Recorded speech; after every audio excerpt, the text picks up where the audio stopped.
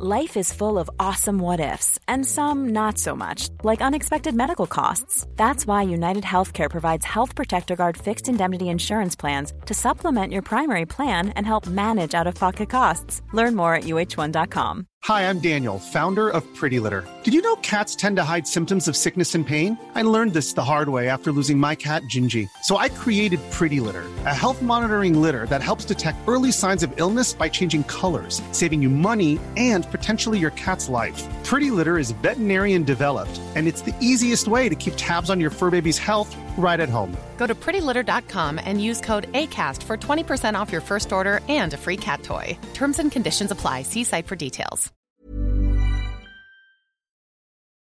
Hi everyone, welcome to Dan Snow's History. What a story I got for you today. After Woodrow Wilson returned from the Paris Peace Conference, the Versailles Treaty, if you like, of 1919, he began to campaign to get Senate approval for that treaty and for the League of Nations covenant. However, in October 1919, he suffered a very serious stroke. It left him bedridden and partially paralysed.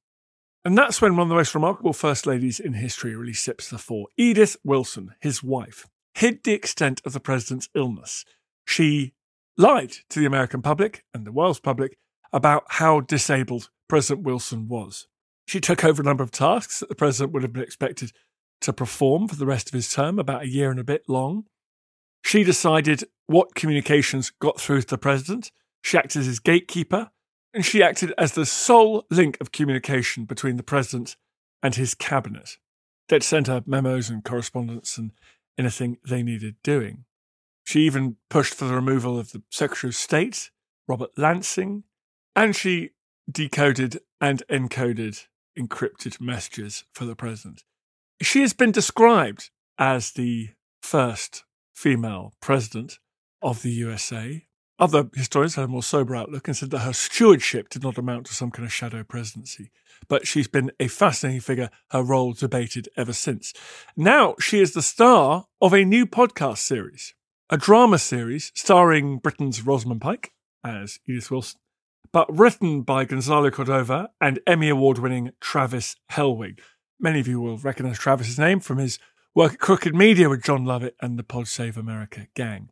I got a chance to talk to two guys about this history, about Edith, why on earth they embarked on this journey, and why they were so drawn to this particular episode in American political life. I hope you enjoy the conversation. If you wish to listen to other episodes of this podcast without the ads, no ads at all, you just go to History Hit TV, historyhit.tv, and then you sign up, get 30 days free, get a little subscription, you're going to love it. And as importantly as the ad-free podcast is the fact we've got documentaries on there. It's like a Netflix for history. Hundreds and hundreds of hours of history documentaries for real history fans. The world's best history channel. No aliens, nothing. It's all proper history. Go and check it out. In the meantime, though, here is the brilliant Gonzalo Cordova and Travis Helwig. Enjoy.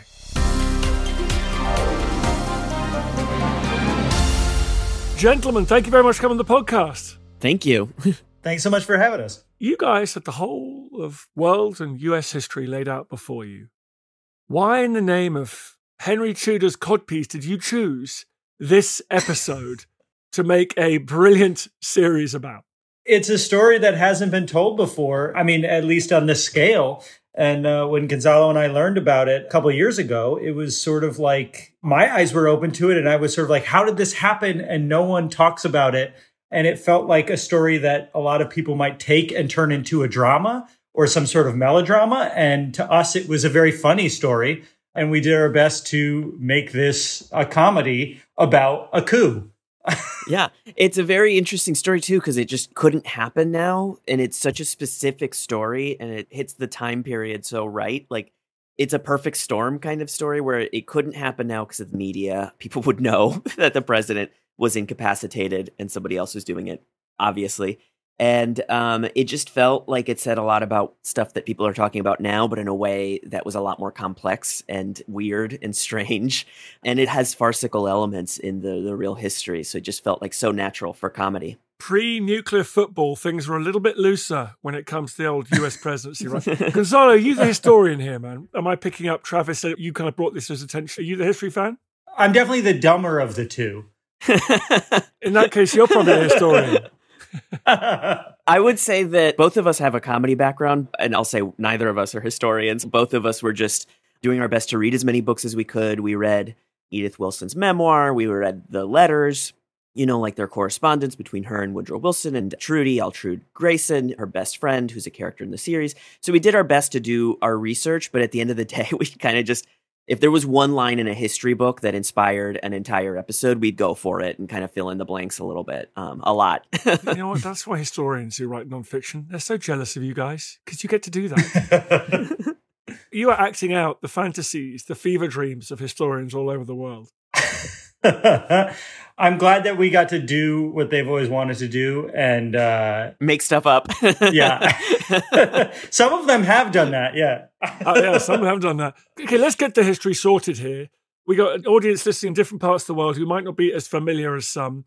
We got Woodrow Wilson, who people will know was the US president, took the US into the First World War, went to Versailles, helped to hammer out the post-war settlement. So tell me about his wife, Edith. Right. So I guess since I'm the historian. That's right, man. I'm looking at you. So the First Lady, Edith Wilson, was the second wife to President Woodrow Wilson. And in the fall of 1919, President Woodrow Wilson suffered a stroke and he was incapacitated. It's unclear for how long he might have been in a coma when he came out, what exactly the conditions were when he came out, but it's very, very clear that he was incapacitated for a certain amount of time. Edith Wilson took over, would relay information, would basically say, if you have something to tell the president, I will tell him. And then it's pretty clear he was in a coma for at least a little bit of it. So she would just come back and say, President Woodrow Wilson said this. And when he came out of it as well, it's pretty clear, some historians are now starting to piece together that he wasn't as capable as he was before suffering the stroke. And so what we do in the series is we basically extend that period where she was essentially president. She was the executive in chief to the entirety of the rest of his presidency, which there is some evidence to support that she was active during that time, although there's also a lot of evidence that he was messing things up as a result of not being fully capable. And it's in a way a sad story, and I think we try to address that in the series as well. There's definitely a little bit of the movie The Birdcage and trying to take some of that running between rooms, that farce element, because reading it, there's a lot of like her running between rooms and telling people that I have conveyed this information. It's like, no, you didn't. There's no way you could have. and while she was president, she vetoed laws as him. There's different things where her handwriting, she had famously chicken scratch, and suddenly Woodrow Wilson's handwriting changed dramatically after his stroke. And so there's a lot of people who say that it's because she was writing memos as him. So there's a lot of conflicting evidence. We know for a fact that she was in charge for at least a period of time. We don't know how long or exactly what she did. All we know is that Woodrow's day-to-day changed dramatically after his coma. Part of the reason why it seemed like such a good comedy character is because she really obscures the truth in her memoirs and really says that she just basically was a steward for like a few days while he recovered and just kept people away, but she didn't do anything. And it just felt like such a comedy premise of this person having this power but not being allowed to admit it. Also, the comedy of storytelling, it taps into that very long tradition of the bizarre nature in which women were oppressed and denied access to power and education through much of recorded history. And yet you see, whether it's Augustus's wife, Livia, or you see it actually in the Dick Cheney film, don't you? His wife is like actually secretly campaigning on his behalf. You've got Edith here. There's a very rich strain, isn't there, of the woman behind the man helping, advising, and suggesting, but in some cases, literally doing. Yeah, I think what was interesting to us about Edith, too, is that Woodrow really did lean on her before even his stroke. And she was in a lot of ways his final counsel. So when he would try to make up his mind about something, he would go to Edith and see how she felt. And everyone in the White House sort of knew that that's what her role was. So when he suddenly became incapacitated, this person who we knew and we now know was an important part of the White House really saw everything in front of her fall away, not just her husband, but her power as well. And we thought that was a really interesting dynamic for a female character in the early 20th century. This is the bit, though, when you make stuff up. I mean, were there times when, like, can we say that? Or is this going a bit far? Like, what's the naughtiest things you guys did with history? The naughtiest? You know, I'd say that making the vice president a big lout drunk, we extrapolated some stuff. There's some elements of it that are somewhat true in that he did not want to be president. He seemed kind of scared, and we just came up with our own reasoning behind it. And Not that we feel guilty about it, but we definitely were like, we're just making this character up in a sense because he wasn't that exciting of a guy. There's a few other things. I think Edith has a best friend, Trudy, in real life, but all that we really had to go on were a few very friendly, cordial letters. But in the letters, Edith would call her my dearest child or use kind of infantilizing language, which maybe was just a product of the time. But we were like, we're just going to write her like she's a child because Edith in the letters keeps calling her a child. So we took a few swings like that. But I will say, I think that was a pretty good choice because they were best friends, but 20 years apart.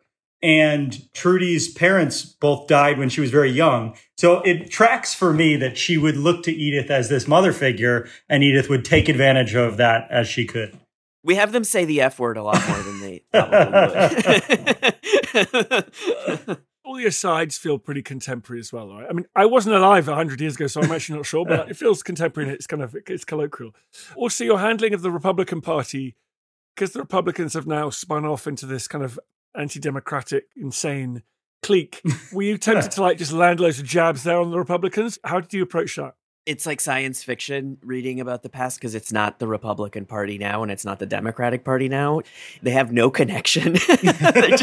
Reading about the past, it seems like these parties had some people on the left and some people on the right back then. It really was just a contest to see who would win. So that's really the way we treated it. Maybe there's something about that feels a little bit more timeless in that it's just these two things that are competing kind of for no reason.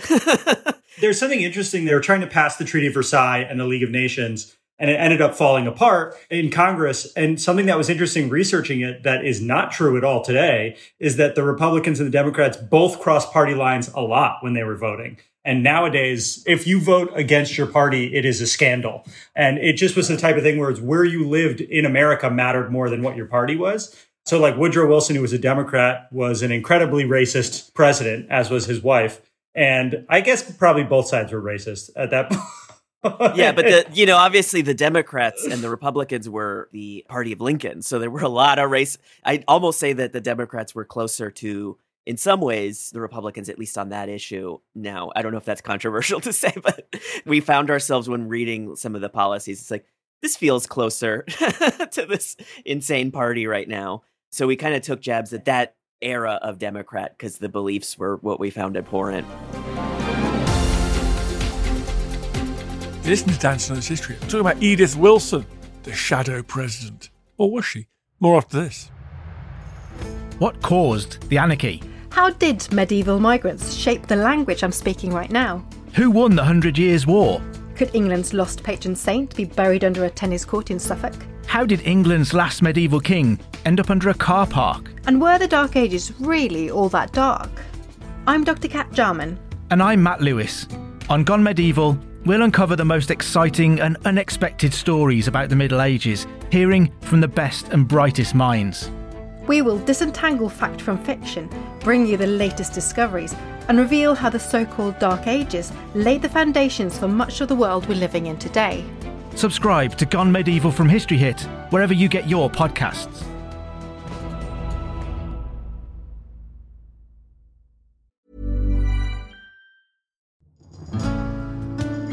I'm Professor Susanna Lipscomb, and on Not Just the Tudors from History Hit, I'm looking for answers to the big questions about every aspect of life in the early modern period.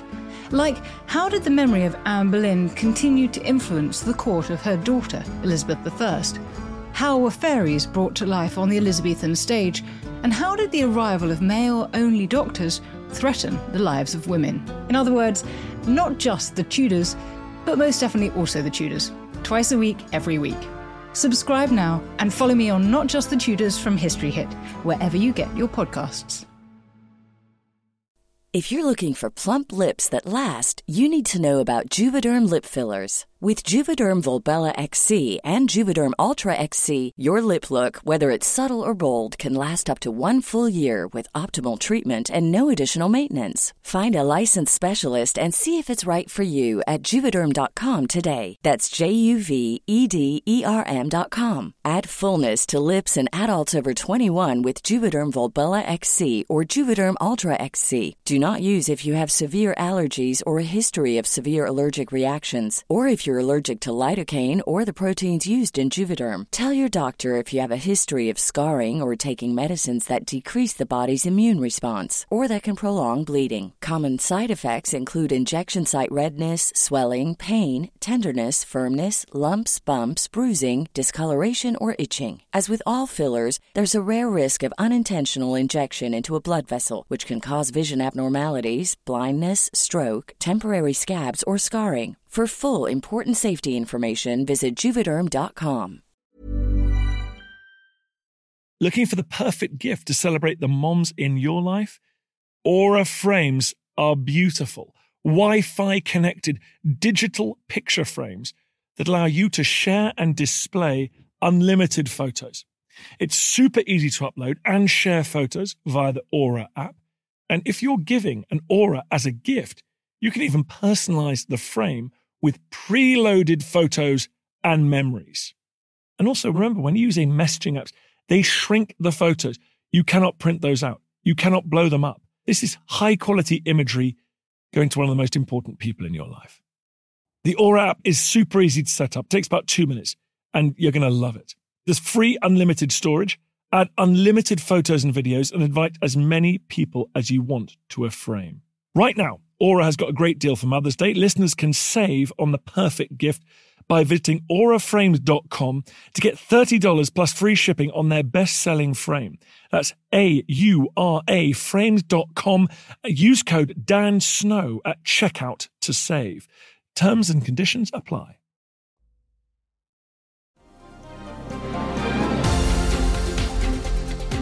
You guys are part of the Crooked Media phenomenon. And I listen to all of your podcasts and I've been lucky enough to interview a few of your other hosts and stuff. But when I heard you were doing like long-form scripted historical drama, I felt that was a departure. Like, that's pretty exciting. Where did it come from? I was the head writer at Crooked Media for a little over 3 years, and I worked closest to Jon Lovett on his show because I have a comedy writing background. And he, for those of you who don't know, was one of Obama's speechwriters. He was Obama's chief joke writer whenever he needed jokes. And so I became Obama's chief joke writer's joke writer. Now, hang on, Trevor. Did you write the jokes about Trump that made him decide to run? No, but Jon Lovett did. And so if you're upset about Donald Trump being president, you can directly blame the executive producer of our show, Jon Lovett. That night, I think he looks back on it and is like, man, some things are not worth saying. Yeah, that's why he hired you. That's why he brought you on. Yeah, you got to blame someone else. So I was working with Jon on his show, and my background was in script writing before that. But when Trump won, I wanted to help try to get rid of Trump. But I really wanted to tell this story, and I was talking to Gonzalo about it, and we said, why not a podcast? And it felt like this really interesting, different sort of podcast that I hadn't necessarily heard before. And the people at Crooked and Q Code were nice enough to go, sure, try it. We're very lucky that they were so on board and let us literally do whatever we wanted. It was quite nice. Yeah, one of the things that really connects it to the Crooked podcast world is that Edith is narrating her own story, and it feels like she's the host in a way. And we really wanted to lean into how much power she kind of has over the audience in that way. So we were very inspired by listening to the Crooked podcast with more traditional, much like this show, people talking and asking questions and stuff. When I'm talking to creatives like you guys, it's like, what does history offer you? Why not just make up like a contemporary, like do a Veep, right? What is it about the past, about the bare bones of a true story that's interesting for you guys to get into? The two of us wrote it. We both come from TV writing spaces where you're in writers' rooms with a lot of more people, and working on something with historical backdrop felt like having a full writer's room in a way. Because if we were stuck on a story, we would really go back to the books and be like, what fix can we find here? And it felt like a conversation with a more stiff, dramatic writer. But it was like, let's take this and then make fun of this idea. In a way, it was more freeing, especially because we have the freedom to veer whenever we wanted. It just was like a resource for ideas rather than a completely blank slate. In a way, it did feel, if we had made this up from scratch, I don't know if we would have made it as specific and as odd as it was, because there's always a kernel of truth in most of the choices we made. And I know it's a cliche, but oftentimes it feels like history is stranger than fiction in a lot of ways. And we would have never come up with some of these ideas because they would seem too farcical in a lot of ways. If you were to tell me that there would be an attempted coup earlier this year where a man in a Viking hat would be standing at the lectern, I would be like, you're a crazy person. Yet now in history, we're going to see the QAnon shaman in our history books forever. And in the same way, it's Edith had these moments where members of the US Senate were coming to the White House and she was literally hiding the president, trying to convince them that he was too busy. Or, the president did write a letter where he asked all of Congress to resign immediately, which is not something that any person would ever do in history. Or if you made it up, you'd be like, that president clearly is crazy. Everyone would impeach that man. But it happened, and we were able to take it and point at it and say, can you believe this happened? And we all just accept that this is reality. And I think that's really fun. Was she a good president? Obviously, historians disagree. Some have described her as America's first female president. Was she good at it? No. We obviously took some liberties and stuff, but I'd say that the historical consensus seems to be that it was a huge mistake to do what she did. Some historians have kind of blamed the League of Nations falling apart on her doing this. If there was a lack of compromise during that time, we made her a little bit more competent just because it was more fun to have her go up against these people if you sensed an equal threat. But historians have found a lot of unopened letters where it's like, oh, she wasn't really reading most of this and making decisions. A lot of documents that nobody had gone through, which is not great presidential job there. But also, she probably was very, very, very limited and had her hands tied way more than a normal president would have. So it's a complicated answer. I think she really was just trying to keep the presidency in Woodrow Wilson's power, and that was her one objective. And if that was her goal, she did a great job. And I think there's a world in which she would be capable of being a good president. I just don't know if it's in these parameters. I think she was smart and cunning, and certainly maybe nowadays could be a good president. But in those few months in which she was in charge, I don't think she had the right cards in her hand to be a good president. I mean, also, guys, it's so unrealistic. No one would ever become president of the USA who lacked the application to go through the detailed business of government. I mean, like, what are you guys? Crazy. Listen, I'm a history guy. I'm telling you guys you're crazy. Okay? Sorry, you're right. We'll delete the podcast. But everyone who has that job surely has an insane grasp of detail. Have you heard from, speaking of people who made terrible presidents, have you heard from Melania or Hillary Clinton or Michelle Obama? Oh, yeah, we were talking to her right before. We haven't. Well, we have not. I would love to know their thoughts. They haven't tweeted anything or anything. We're in a group text with Melania and Hillary and Michelle. It's great. The idea of Melania listening to this on her morning jog is very funny to me, though. I hope that's true. I agree. Do you think she knows what a podcast is? I think it's too far removed from her culture. Yeah, so rich. So I don't know how extremely wealthy people get their news or their entertainment. Some future device. Well, let's not forget Donald Trump did start a blog. That is true. So that was very modern. That was very contemporary. Yeah, His that's social true. media. His social media network was a WordPress blog. Maybe we're underestimating them. So what's next for you guys? Are you going to please do more history? We're both comedy writers. We're going to keep writing funny stuff, and I'm not sure what we're both doing next. We're probably going to get a nice brunch next, hang out. Okay. I'm going to go to Travis's pool. We're just friends, so I'm sure we'll work on something together in the future. But right now, we're just taking a break because we were working pretty closely for over a year on this. And there was nothing going on this year that was stressful at all. It was a pretty straightforward, normal year.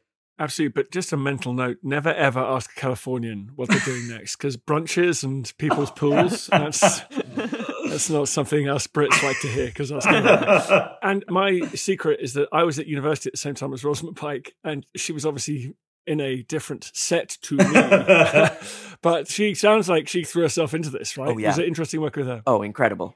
It was really, really wonderful. She was so on board from the beginning and really brought the character alive in a way that she made up from some of the flaws in our writing in a way that was quite nice for us. So she was wonderful and she loved the character. And honestly, working with her was a dream. She was fantastic. It wasn't really until we heard her perform the character that we knew who Edith was. And a lot of credit also goes to our director, Maureen Barucha, who worked with all of the actors to really make these people feel like people. But the second we heard Rosamund, I think one of the first table reads, it was like, we both felt like we understood Edith, and she's just so dedicated. It just comes across the second she started talking. It's like, you've thought about who this is so deeply.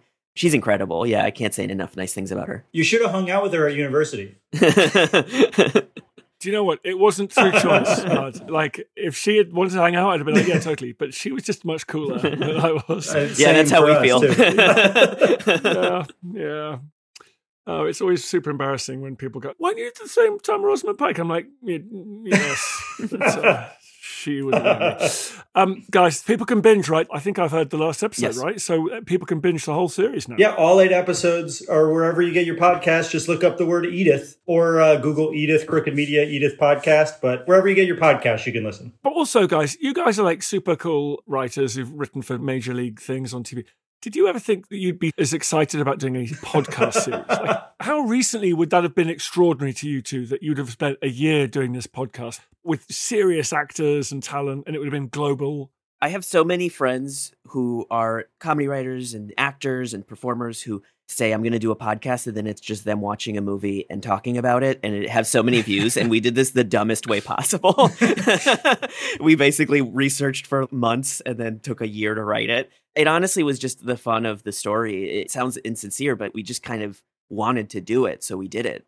And having worked at Crooked for as long as I did, and like going on tour with them and seeing the response podcasts get from fans, I'd worked on TV shows, but I'd never seen the level of fandom that exists around podcasts. There's a connection that people make when you're like in their home or in your car or whatever. And there was something really exciting about telling a story where we can make that connection with a character who's maybe not being directly honest with the audience. And that felt really fun to have an unreliable podcast narrator. And it was something we hadn't heard before. And so it was exciting. And I don't know, if people are considering doing it, I would recommend it if you could. I don't know, maybe we should get the union involved first and get some more money for it. But I love doing it, truly. I didn't really hear the rest of the answer. I got triggered by unreliable podcast narrators, so I'm a little nervous now.